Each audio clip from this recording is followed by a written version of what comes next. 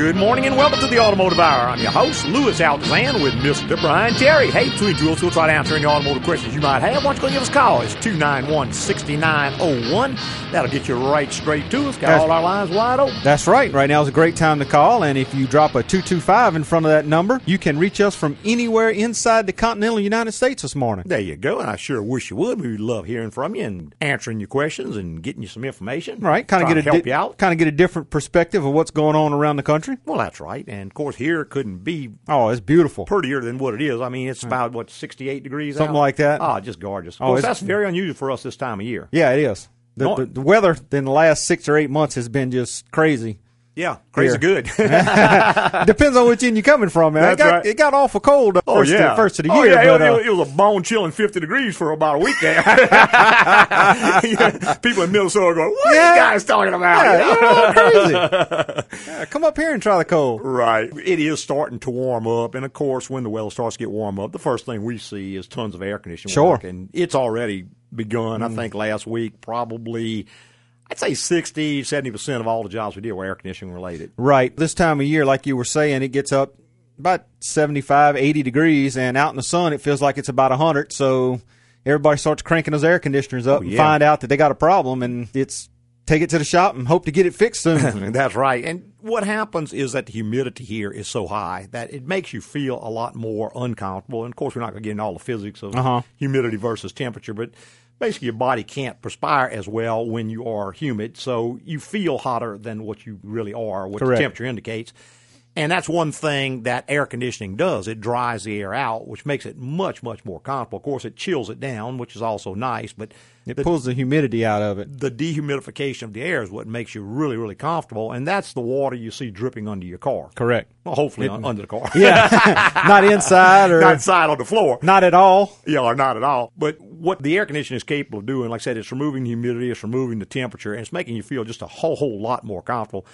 When the weather outside, when the ambient temperature is not that severe, let's say it's like today, it's 68, 70 degrees, well, that air conditioner, even if you have to turn it on, is going to feel real good. Sure. You're going to think, oh, this thing works great, but the first time you get a 95-degree day with 95% humidity, all that's going to change. Because if your air conditioner is operating at, say, 80%, on a cool day like today, it'll feel great. Sure. You won't know you have any problem at all. But the first really hot day, that's when, oh, my God, what happened? It quit working. Well, it didn't quit working. It never was really working well. And we get a lot of folks who come in for, say, a general inspection, and we're checking the car over all the different things. And one of the things we check is the air conditioning efficiency. And we'll tell them, well, your AC is not working at full efficiency. Oh, no, it's just fine. Working fine. Yeah. Oh, okay, well, if you want to wait, that's fine. I'm just telling you, say 58 degrees out of the vent. And 58 degrees may sound cool, but 58 degrees will not cool that car when it's 95 degrees outside. Exactly. It should be closer to the low 40s. Generally around 43, 44 degrees is a good air conditioner vent temperature. And, of course, that varies. If you got both doors open, it's not going to achieve that. But with the car closed on recirc, with the blower blowing at medium, it's going to achieve somewhere in the low 40s. And that's a good temperature. That tells you how efficient it is. And there's actually a formula where you can take the humidity and the ambient temperature into account, and you can know exactly what the blower temperature is supposed to be. It tells you how efficient the unit is. Correct. And if it's below efficiency, then you know you're going to have a problem, whatever that might be. And right now would be the prime time to get it done while you still have the choice of having it done, or you're stuck out and going to a wedding or something like that, and you're all dressed up, and all of a sudden the air conditioner don't work now. Well, or far worse, your wife is all dressed up. And she's going somewhere. There and she you gets go. There and it's hot. And that's certainly not any kind of thing you want to have go on. No, definitely not. As we start to get into the warmer weather, you're not the only one experiencing this. Of course, you multiply that times the city. 500,000 people in the Baton Rouge metropolitan area. Right. And the shops, all of them, will pretty much fill up pretty quickly. I know during the summer months, we have 3 guys who pretty much specialize in air conditioning, and those 3 guys are booked probably 2 weeks in advance for the majority of the summer months. Sure. So when you call, we just normally can't get you in real readily. Well, and right now is, like I said earlier, the perfect time to call, because now you have a choice to get to where you want to go. Later on, when everybody's booked up, you may just have to take whoever can get to you, and that's not really a wise decision. Well, air conditioning work is one of those things that I guess it is probably the most dependent on the quality of the job as to how long it's going to last. There's very few things that are going to come back on you as fast as an air conditioner if it's not perfectly done. And when I mean perfectly done, the environment of air conditioning repair almost has to be sterile. I mean, it has to be just spotlessly clean. Any tiny small amount of debris that enters or remains in the system is going to cause a problem. Sure. It's going to get into one of the little small orifices or the little crevices, and it's going to get jammed up. And before you know it, the air conditioner quits working again. Well, and what happens so often is that, let's say some moisture gets into the system, well, it starts to form an acid, and this acid starts to attack the aluminum components. Well, the first thing that it's going to destroy is generally the evaporator core because it's the thinnest. Correct. And it's got refrigerant sitting in it all the time, 24/7. So what happens is it starts to eat a little hole through that aluminum. It starts to corrode the aluminum away. And as it does, of course, the system starts to leak, and generally it's a pretty small leak at first. And what's really insidious about it is that if the hole is in the bottom of the evaporator core, there's oil that floats around in the system, and it collects in the evaporator core. So as it's forcing the refrigerant out, it's also forcing the oil out. It's pushing it out. Generally, when you open a evaporator case on a car that's had an evaporator leak, you're going to see a puddle of oil in the bottom of that case. Right. And that's normally what you smell if you're getting an odor from your air conditioner. That's what you're smelling is that oil because the oil becomes rancid. Refrigerant actually is colorless and odorless, so you won't know. You could breathe it all day long. You never know you even breathing it. Right, but the oil has an odor to it. Now, this is the problem is that if you pump a certain amount of oil out, because generally the entire system only holds 6 to 8 ounces. So let's say you lose 4 ounces of oil, which is 4 ounces is not a whole lot of oil. No, but it is for that system. It is. Now you're down 50%. So what happens is that the compressor starts to starve for oil. Now, as it starves for oil, it starts to wear. Metal starts to get generated because metal is rubbing on metal. The metal starts going through the system. It gets into the condenser where it can't be removed. It gets in the hoses. It finally plugs up either the orifice or the expansion valve, and the system quits working. Well, that's the first sign that the owner knew there was a problem. Correct. But at this point, you have a catastrophic failure. Almost every component on the system is bad. Right, because it has real small tubes in it. I'm talking about they're very, very, very, very small compared to the old R12 tubes. Right. The condensers are almost microscopic. It's almost impossible to clean out. Well, I don't know any way really to clean one, and there are several flushing-type machines on the market, and they will even tell you we cannot clean a condenser. Once it's got metal in it, it's just going to have to be replaced. So let's say what happened is that the car got older and you had a hose that maybe got dry rotted, and so some moisture leaked in through the hose. Okay. That was the beginning. Now, no one knew this went on. That probably went on for about 6 months to a year. The moisture formed acid. The acid ate up the evaporator core. Okay, another 6 months goes by, eats a hole in the evaporator core.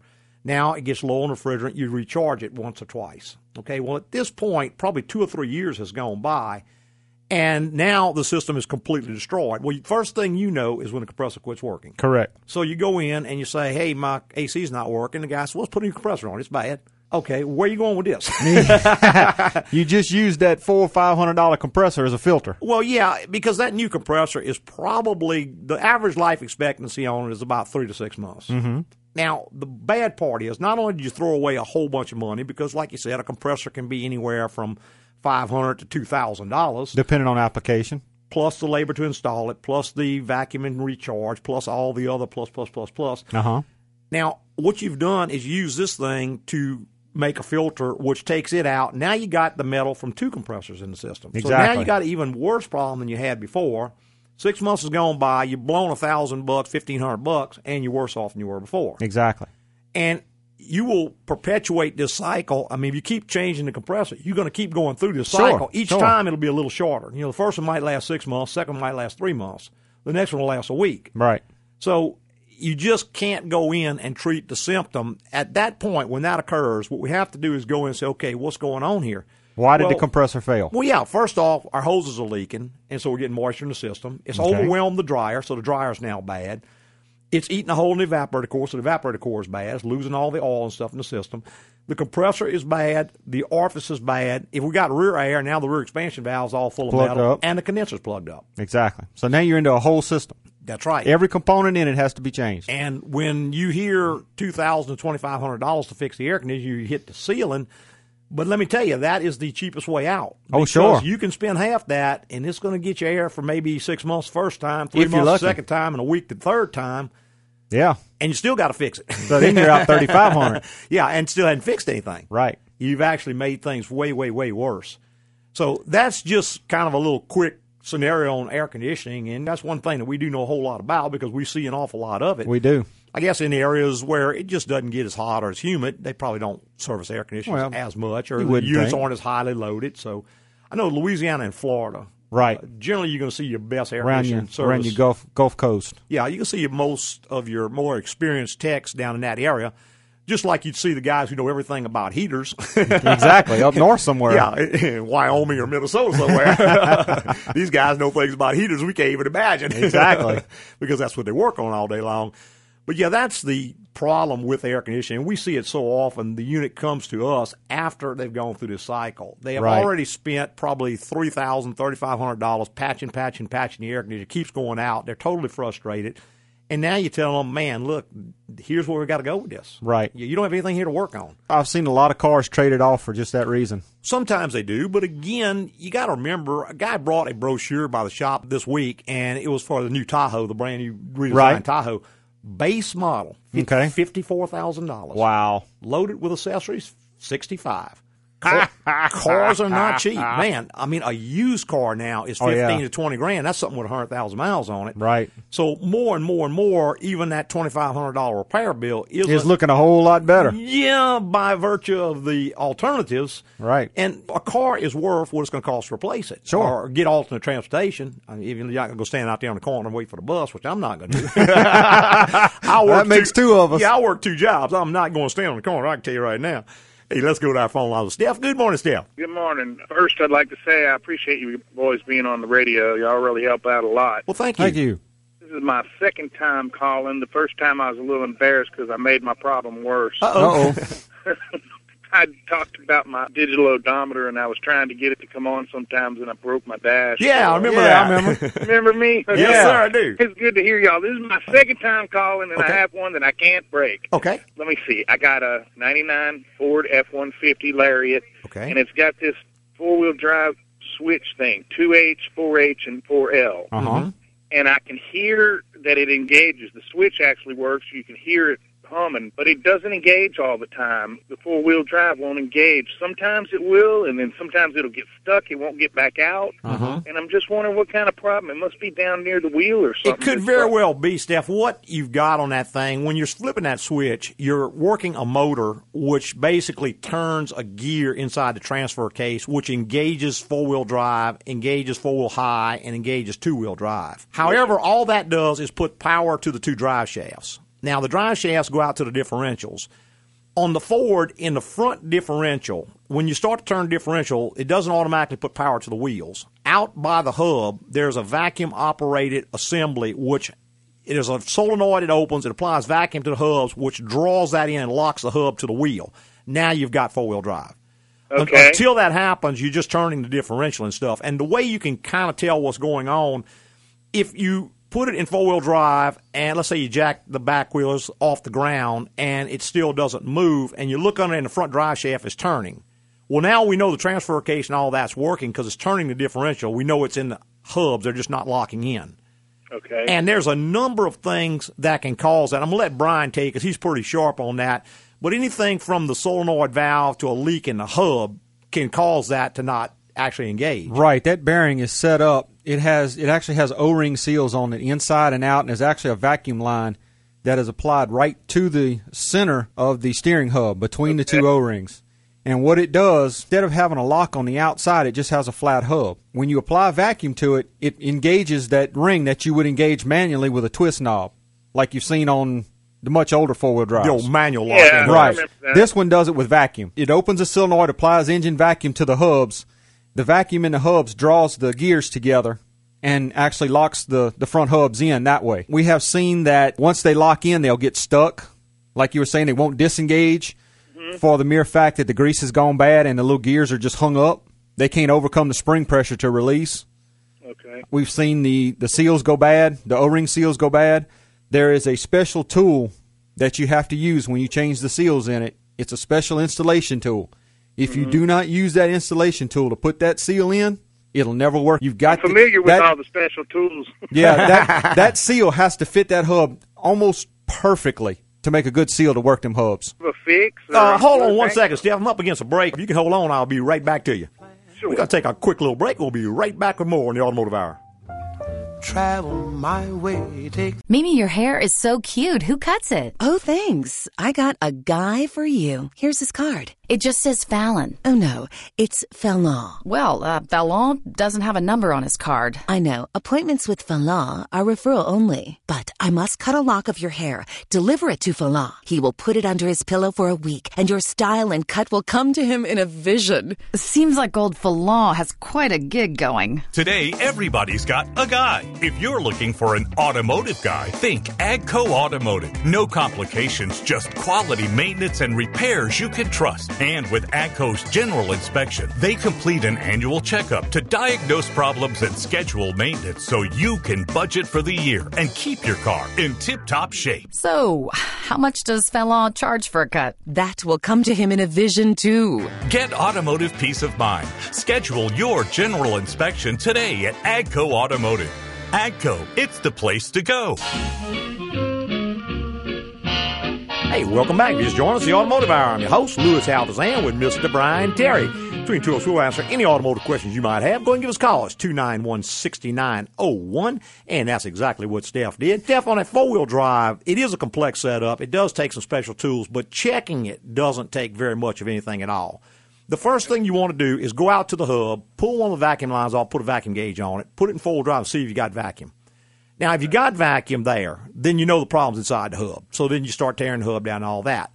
If you don't have vacuum there, the next thing you do is go up to the little solenoid. It'll be on the firewall on the right-hand side. It's on the passenger front on the right-hand side, right behind the battery, I think is where they put it. They moved it? Okay. Yeah. And just go to that solenoid, take a voltmeter, put it across terminals, put it in four-wheel drive, see if you got 12 volts. Now, if you got 12 volts there and no vacuum coming out, then the solenoid's bad. If you don't have 12 volts, you just got to trace it back up. It could be the switch. I've even seen where the GEM module, the General Electronics module, which activates it, can go bad. And that way, even though you got a switch command, it's just not. If it gets into that, you got to have a scan tool to go much further. But that's going to be the exception and not the rule. You're turning the switch, and it's sending a request to the GEM module, and the GEM module actually activates the solenoid to apply vacuum to go to the hub. Now, you can take that same vacuum gauge you plugged in at the hub, go up to the solenoid, unplug the solenoid, and plug it in there. Right. If you have vacuum there, then you've got a hose that's got a hole in it somewhere between the two. And, I mean, you can even take a little vacuum pump, put on the hub, and pump it down and see if it engages. So there's all kinds of simple tests with simple tools that you can use to check it. And most of the actual fixes on it, other than the few special tools you'll need, are pretty straightforward. So if you're pretty handy, I mean, you'll probably be able to do it. Sounds good. I know I can't break it like I did with that. I might stretch the O-ring, but I don't know. That's right. That's right. Your guy told me a long time, says, a really good mechanic doesn't even own a hammer. See, I don't know if I believe that, but that's what I was going to say. Well, I thank you, boys. I really appreciate y'all being on the radio and helping people out. Okay, Steph. Thanks, man. Yes, sir. Bye. 291-6901 is the number, and we're going back to our phone lines with Jim. Good morning, Jim. Good morning. Yes, Good sir. morning. Just want to ask y'all a question about air conditioner service. You bet. I've got a Acura MDX that is 2 years old. I don't know that I'm having any trouble with air conditioning, but can you just bring it in and have it looked at and serviced like they do your outside unit? Absolutely. Jim, the only real maintenance service on it is to check the refrigerant level, make sure it's full, make sure the belt is good, not slipping at all, the tensioner is good, and clean the condenser. And those three things will prevent most problems that you're going to have. Okay, well, we've got some work that we're going to ask y'all to do. We're going to call this week, and I just asked for just tell them service as well when I make the appointment. Just tell them you'd like to have the condenser clean and inspect the belt and tensioner. What happens a lot of times, Jim, and this generally is going to occur up around 80, 90,000 miles, is that the belt tensioner is a little spring-loaded component that holds the belt tight. That goes through 1 billion cycles in 100,000 miles. That's billion with a B. So it's pretty tired by 100,000 miles. And people say, well, the belt's not squeaking. Well, no, it's not squeaking, but what it's doing is slipping very slightly, which is generating heat. And most of the heat is going to be in the AC compressor because that's drawing about 30 horsepower of force. So that's going to be what's going to slip. it starts to slip slightly, ends up burning up the clutch. When you burn up the clutch, you pretty much took out the compressor. So you end up, instead of spending $150 for a belt and a tensioner, you spend $3,000 for a compressor and a complete air conditioning unit. Yeah, well, I'll try to avoid that. Yes, sir, you bet. Well, we'll make an appointment this week. Thank you, guys. Absolutely. Thank you, sir. Bye-bye. Bye-bye. 291-6901 is the number if you need some information, some advice. That's right. Or you just got a comment you want to make. There you go. We'd love to hear from you. That's right. Go ahead and give us a call. Should you happen not to want to be on the air and talk to us live today, or you think of something after we go off the air, or even next week at midnight sometime. There you go. You can go to our website 24 hours a day, 7 days a week. There is a contact bar on each and every page. You can send Lewis an email anytime you get ready, and he will get it back to you within 24 hours. That's right. And that address is agcoauto.com, AGCOAUTO.com. That's right. That stands for Altazan's Garage Company, just in case you need an easy way to remember it. There you go. A lot of great things on that site to do. Oh, yeah. The details topics is probably where the majority of the information really is. There's vehicle questions, which gives you a quick, to-the-point answer. Then the vehicle topics are going to give you a much more involved answer. Tells you all about how, why, when, where everything works. Yeah, it's a couple 100-word article. Yeah. On a certain topic. Put one in this morning, which is the second part of the one from last week about engines and replacing an engine. And this is something that I think people are coming up against this more and more. Some of the newer vehicles, when I say new, I mean 2007 on up. Yeah. Far, far more complex than the old engines. With the variable cam timing and the displacement on demand, all kinds of fuel management systems and what have you. They just don't tend to last like the old engines did. So it's very, very common to maybe need an engine at some point in the life of your vehicle before you're ready to get rid of the vehicle. We've seen a big increase in engine replacement lately. That's right. We've changed a lot of engines. This will give you a lot of insight on how, when, where to look at having an engine changed. Hey, we're going to take one more quick little break, and we'll be right back with more in the Automotive Hour. Linda, I've been so tense lately. Can you recommend a masseuse? Ooh, have I got a massage guy. Johan Thundercloud. He's Swedish Native American who uses classic deep tissue massage with natural healing methods. That sounds interesting. His deep tissue green pine cone massage is amazing, along with the piercing eagle claw technique, working your muscles with a rhythmic screech. When you hear that, you know it's working. I bet. It seems everybody's got a guy these days. And if you're looking for an automotive guy, check out the team at AGCO Automotive. We keep it simple with high-quality maintenance and repairs you can trust. And don't forget about AGCO's general inspection, an annual checkup to diagnose problems and schedule maintenance so your car will perform for the long term. One thing, though, do you bleed easily? What? Johan will want to know. Get automotive peace of mind. Schedule your general inspection today at AGCO Automotive. AGCO, it's the place to go. Victory crew, when you're making me punch you with that bottle move. Hey, welcome back. If you just joined us, the Automotive Hour. I'm your host, Louis Altazan, with Mr. Brian Terry. Hey, between two of us, we'll try to answer any automotive questions you might have. And we're going right to our phone lines with Bruce. Good morning, Bruce. How you doing? Doing great, sir. I'd like you to explain variable cam timing to me. That's something that's way over my head. So I'm going to hang up and listen. Okay, Bruce. All right, sir. It's pretty simple, actually, and there's several different renditions of it. But what variable cam timing is, there is a cam sprocket on the front of the camshaft or camshafts, because some engines have multiple camshafts. You may have one cam, you may have two, you may have four, depending on the configuration of the engine. They're all hooked to the crankshaft. They all hook to the crankshaft, and they're in time with the crankshaft. Correct. In other words, when the piston comes up, the valves have to close for compression and so on. Just like it's always been. Right. But with variable cam timing, those sprockets can actually turn one way or the other, so they can advance or retard timing, which increases or decreases performance at a certain RPM range. So what they're doing, they're tuning that engine or fine-tuning the engine per camshaft. Now, let's say on a Ford 5.4 liter with a double overhead cam, there's 4 camshafts. It can vary either one of the intake cams or either one of the exhaust cams, and it can advance or retard the cam timing, and it just gives them one more thing they can control. In other words, back in the day, old cars, the only thing you could really vary was the ignition timing. You would set the timing, and you could vary the ignition timing. There was an advanced mechanism that would advance timing as you got more speed to make more power, retard it at other times to stop ping and all that.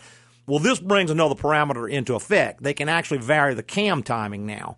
So with ignition timing and cam timing, they got two of the forces under control. They've also gone another level beyond that now with direct injection, where they can actually control the injector pulse and fire it at a specific time. There's a way conventional injection works is that the injector fires somewhere around when the piston is going down, and it kind of lurks around inside the intake manifold until the valve opens, and it sucks it on in, or the intake port, excuse me. With direct injection, what it does, it actually fires directly into the cylinder, and they can time that. In other words, they can fire that injector right when the piston is exactly where they want it to be. It's just a way of giving more control to allow them to optimize performance, optimize things like that. Fuel economy, right. Emissions, moreover. Now, in my opinion, all that said, it is a whole lot of complexity with very, very, very little benefit to the average driver. So what happens is that you now got all these big long chains and sprockets and solenoids and all that go bad. Right. And the overall cost is much, much higher than the benefit to most drivers. Right. Now, if you're a techie and you just love that kind of stuff, you great. like tinkering, hey, yeah. That's fine. And I say let's make it an option for those guys who want it. Me, personally, I don't want it because they don't get much better gas miles. They really don't get any better emissions, and they don't run that much better, to my way of thinking, for all the complexity. And the cost of repairing it when it does break is absolutely just mind-boggling. General Motors has what they call active fuel management, which goes into a whole nother thing where it can actually shut off certain valves under certain conditions. And again, most of those vehicles consume a tremendous amount of oil because when it starts dumping all the oil out of those lifters, exactly, it slings up on the cylinder walls and it makes them burn oil. So, I mean, with all technology, you gain some, you lose some. The point is you have to have enough gain to overweigh the loss. And there are technologies that do that, and they do that very well, and that's great. But when we just start developing things just because we can, hey, look what we can do. Yeah, hold my beer and watch this. Yeah, look how complex this is going to be. What we do is we increase our cost dramatically, and the gain to the customer is very, very little, and that's where a lot of the newer cars are that we're seeing. And like you were saying earlier, the price of a new Suburban. Yeah. $65,000 loaded. Yeah, that's a Tahoe. A Tahoe. That's not even a Suburban. Okay, that's a Tahoe. Yeah. There you go. So anyway, that's basically the way it all operates. Going back to the phone lines with Cal. Good morning, Cal. Hi, Lewis. Good yes, morning sir. to you guys. Good morning. Thank you, sir. All right. Now, Lewis, I got one question, and I got a 2001 Ford Explorer. Okay. With a 4.0. 4.0, yes, sir. Mm-hmm. Will the upper intake gasket stop the computer from letting the computer fire? No, sir. That's totally independent of the electrical system. The upper intake gaskets are kind of bad about going out on that one. What happens, they tend to shrink up over time, and it gets a vacuum leak, and it'll throw a check engine light, code PO171 and PO174, which is lean bank 1, lean bank 2.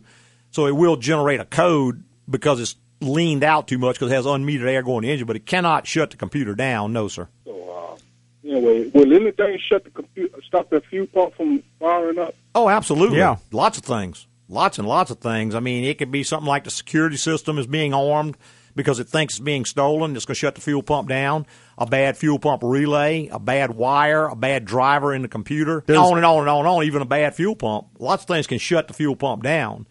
But 3 new fuel pumps, so I know it's not fuel pump. Yeah, well, that's an expensive way to know it's not a fuel pump. I could have done that with a voltmeter, man. I heard you say that before. Bring it in. Absolutely. You save a lot of money. Yeah, what you got to do, Cal, is start out at the fuel pump. Okay, go to the wires on the pump, cycle the key on and off, and see if you got voltage back there. If you got voltage and ground, then we got a problem with the fuel pump or inside the tank. At least it could be the harness on the fuel pump, on and on and on. If we got no voltage back there, but again, how you checking it? With the voltmeter. Yeah, but how? When? I mean, when you first cycle this key on the red wire. Okay, but see, it's only going to have voltage for just a second. Right. So you can't just turn the key on and go check the voltage. It won't work. You're not going to have voltage. It has to see the sensor for the voltage to be applied. So the only thing you could do is either use a scan tool, bypass the relay, or go back there and have somebody cycle the switch while you're reading. And it's only going to pulse it on for a second or two. See, if it doesn't see the crank sensor turning, it's going to cut the voltage back off again. Right. It doesn't want to flood the engine. So you got to know how to do it. You can't get around knowing what you're doing, Cal. You're right, Louis. All righty. All right. Thanks, man. I got to make an appointment with you. I want to get it pulled in and let y'all Absolutely, look at it. man. We could check that out, Cal, in less than an hour and tell you exactly what's wrong with it. And then if you want to fix it yourself, that's great, but at least you'll know what's wrong with it instead of throwing parts at it and hoping to fix something. For sure, guy. You're a great guy. All right. All right, Cal. Thanks for calling, man. You got a great show. Yes, sir. Thank you. To you. Thank you. Bye-bye. All right. Hey, Louis. 291-6901 is the number. If you want to be part of the Automotive Hour, we would love to have you. That's really an expensive way to go about. Oh, it is. Trying to fix a vehicle. I see that so often. I do too. It's a shame. I had a gentleman who had written to me earlier in this week, and I could tell he had some automotive knowledge. He had probably worked on cars at one time. He may have been a professional mechanic at one time just because of the things he was asking and stuff. And he said that his engine was running too lean. Okay. And if he unplugged the oxygen sensors, it would actually go back and read better. It wouldn't read perfect, but it would read a lot better. Okay. So he had replaced the oxygen sensors twice. He had replaced the computer. He had replaced the airflow meter. And he was wondering if he should change the injectors. Holy moly. And what he actually had, like I told him, when you unplug your oxygen sensors, you throw it into a default reading. Correct. So now it's running on default settings, so the fuel trim is going to get better. It's going to change. You hadn't really fixed anything. All you've done is fooled the computer, and it's not looking at all the parameters. And come to find out, we emailed back and forth 4 or 5 times, and I mean, this poor guy had changed a ton of stuff. I asked, how is the exhaust? Is it nice and quiet? He says, oh, no, I don't have mufflers on it. We run without mufflers. I said, well, there you go. What's happening, you see, an oxygen sensor is not reading fuel-air mixture. It's reading the oxygen remaining in the exhaust. Exactly. Okay, and it's equating that to fuel-air mixture. There's more oxygen means incomplete combustion. It's a formula that it uses. That is correct. When you cut the mufflers off the car, you increase the flow dramatically, plus you allow oxygen to leak back in onto that sensor. So now the sensor isn't reading right. Exactly. So it's not that it was bad, it just wasn't reading right. That's correct, because it's got a source of oxygen getting into it that it shouldn't have. That it knows it shouldn't have. Right, which is going to totally skew the thing. So what's happening is it's seeing all this oxygen in the exhaust. It's saying, hey, I've got incomplete combustion. So it starts leaning the engine back. Right, lean it out. Right, and so he had spent just an inordinate amount of money. And I told him, I said, well, if you don't want to put the exhaust back on it, what you're going to have to do is at least extend the pipes out past the oxygen sensors a good ways so that they're not getting that infiltration. That raw oxygen back to them. Correct. You could even go with maybe a smaller pipe or some type of a restrictor where you're keeping the oxygen from getting to the sensors or move the sensors further up into the engine. Pretty handy guy. You might be able to cut the bung out of the pipe, move it up close to the engine head or something like that. Depending on what application is, I actually put one on a Ford truck the other day. The oxygen sensor was right at the exhaust manifold connection. That's right. I mean, you couldn't hardly pull the collector back for the oxygen sensor being in the way. So Ford, I think, has already thought of that and moved them up. Yeah. And so they're in all sorts of different places, different lengths, different positions away from the manifold for that reason. That is a calculated instrument, and it knows what it's supposed to have. Well, that's right. And if you move the position of the sensor or you change the flow of the exhaust, I've even seen a severe exhaust leak cause the same exact problem. It can make the engine lean out or richen up because now the oxygen sensors aren't reading properly.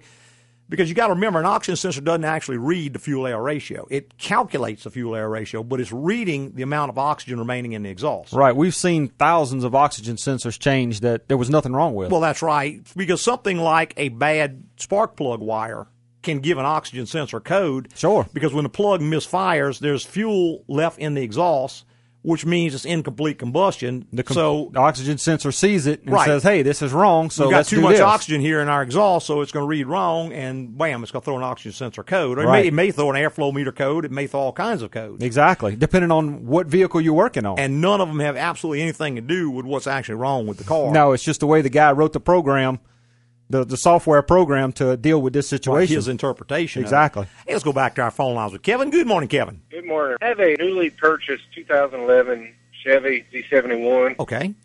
And I wanted to get your opinion on it. It's 30,000 miles. Is this a good vehicle? Is there things I should be looking out for? Kevin, it just depends. Most vehicles, if you take good care of them, are going to give decent service. That vehicle is not ever going to give the service that the old, say, 2004 or 2005 did. The days of getting 300,000 miles without spending a ton of money are just gone on the newer stuff. On that one, it's going to have active fuel management, which is problematic. It's got a lot of other gadgets and gizmos and stuff on it that are pretty problematic. It's not a horrible vehicle, but you're not going to get the kind of service you got in the past for the price you got it in the past. What is very, very important on a 2011, number one, you've got to use the right oil, and that is oil that meets or exceeds Dexos. That is General Motors' new spec for their oil for that engine. If you dump regular 5W30 motor oil, expect some major problems around 80 or 90,000 miles, and it will not be under warranty. Okay, so if no one told you that, that's number one. You got to use oil that meets or exceeds Dexos. We use Mobil 1 because it exceeds Dexos. We actually have the Dexos brand at the shop. We got the Delco Dexos for that application on new cars if people want to use that. And that's real important on it. Going to get a lot more important in the next year or two because they're going to go to an overhead cam version of that engine, which makes it far more critical.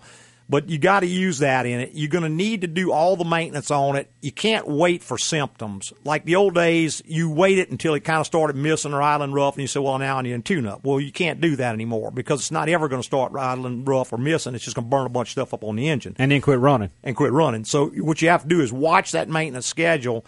And you have to remember that maintenance schedule is a blue sky estimate. That is for ideal conditions. That's for folks who are driving 40, 50, 100 miles at a time. We like to use the severe service. Right. Well, most people are severe because if your average trip is 4 or 5 miles, which most people are, you get in the truck, you go to work, you get in the truck, you go to church, you get in the truck, go to the grocery store.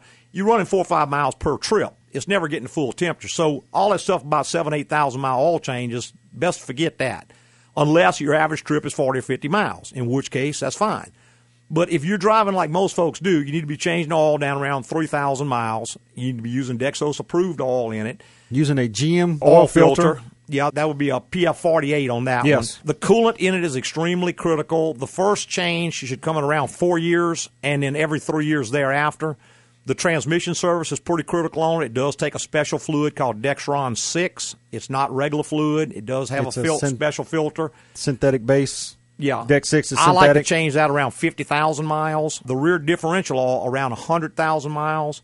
Spark plugs somewhere around about 80 90,000 miles need to be changed. I think they're listed at 100, but I get them between 80 and 90. Yeah, what happens if you push them out to 100, you can start really overheating the coils, and you end up burning coils up. And coils are probably $150 a piece, and spark plugs are $6 a piece. Right, and you might as well figure spark plug wires, too, because when you try to take them off, they're going to be froze to the plug, and you end up tearing them up anyway. Yeah. So I got to say, it's not as good a truck as what they built at one time, and it is probably a better truck than what you're going to get if you go buy a 14. Yeah, definitely. But it's not a bad truck overall. I mean, it is serviceable. Got to do the maintenance on it. Most of the new cars, if you buy them and you do nothing at all, they're going to give you about 80 or 90,000 miles of pretty much trouble-free service, but then you got to throw it away. Right. You don't have anything to work on. Right, and if you can plan to do that, man, if you go for it. Can afford that, that's great. Most people buy a vehicle with that intention, and when they get there, they realize, hey, I'm still paying a note on this thing. That's right. I got 90,000. I can't afford a new one, so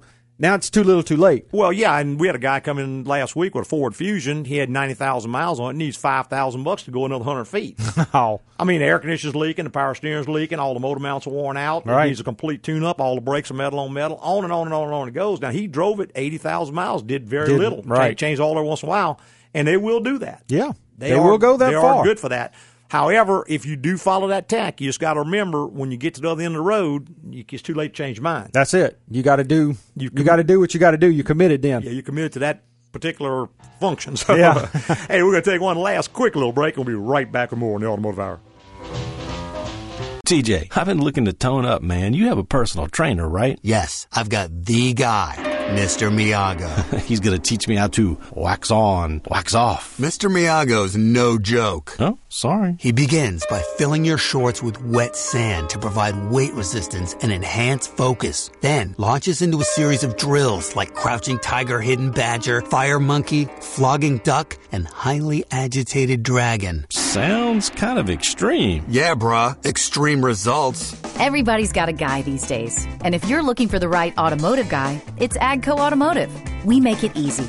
Quality repairs and a staff you can trust. And with AGCO's general inspection, you get an annual checkup to diagnose problems that could cost you down the road. You will need to sign a waiver stating you are not allergic to pig intestines and live geese. I think I'm just going to hit the gym, TJ, but thanks. Get automotive peace of mind. Schedule your general inspection today at AGCO Automotive. AGCO, it's the place to go. Welcome back to the final segment of the Automotive Hour. I'm your host, Louis Altazan, with Mr. Brian Terry. Between two of us, we'll try to answer any automotive questions you might have. Still got a few minutes. Why don't you go and give us a call? It's 291-6901. Be glad to try to get you some advice and some information here. Maybe get you started, or even better, get you stopped. Oh, where? I think stopping is more important than going. That's right. We've had a discussion a few times. Yeah. we're talking about the newer cars now. And right. It sounds like I always bash them, and I'm not meaning to do that, but I've got a gentleman who comes in from time to time, and he loves General Motors products. That's good. I think his family actually owned a GM dealership at one time. Okay.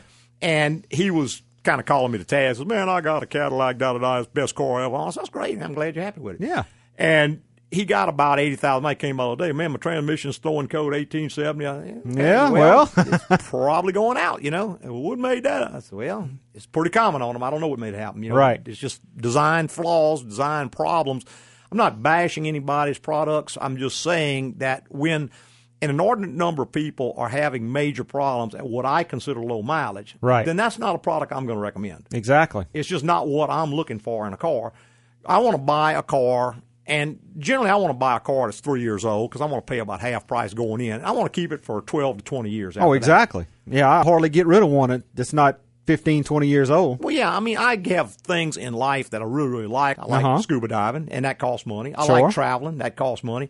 There are things that I like spending my money on a whole lot more than fixing an old car, you know? Exactly. I mean, I got to have it reliable, and I will spend the money to maintain it, but I don't want to be wasting my money buying a new car. To me, I am way, way beyond the point of prestige. I don't feel any better off in a new car than I do in an old car. In fact, I feel a whole lot smarter when I'm driving an old car.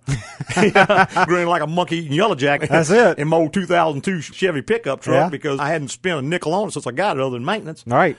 And to me, that's just my particular philosophy. Now, some folks, a new car makes them feel good. And there's nothing wrong with that. And if you got the means, go for it. That's right. I mean, if you can buy it and just drive it 80,000 or 90,000 miles, go trade off, get you a new one, or just lease it or whatever, right, you'll probably love the newer cars. Right. Life is too short not to have what you want. Well, yeah, absolutely. So if that's your goal, it's just that's not what this show is all about. This show is about saving money and getting a lower cost so you can spend your money on other things that you might enjoy better. More, yeah, or at least we enjoy more. Yeah. Since we're doing the show, that's our philosophy. Let's go back to the phone lines with Jeep. Good morning, Jeep. Lewis, how you doing, buddy? Doing great, sir. I got a 2007 Toyota Tacoma Pre-Runner. Yes, sir. Got 118,000 miles on it. I'm wondering if I'm late on a transmission service.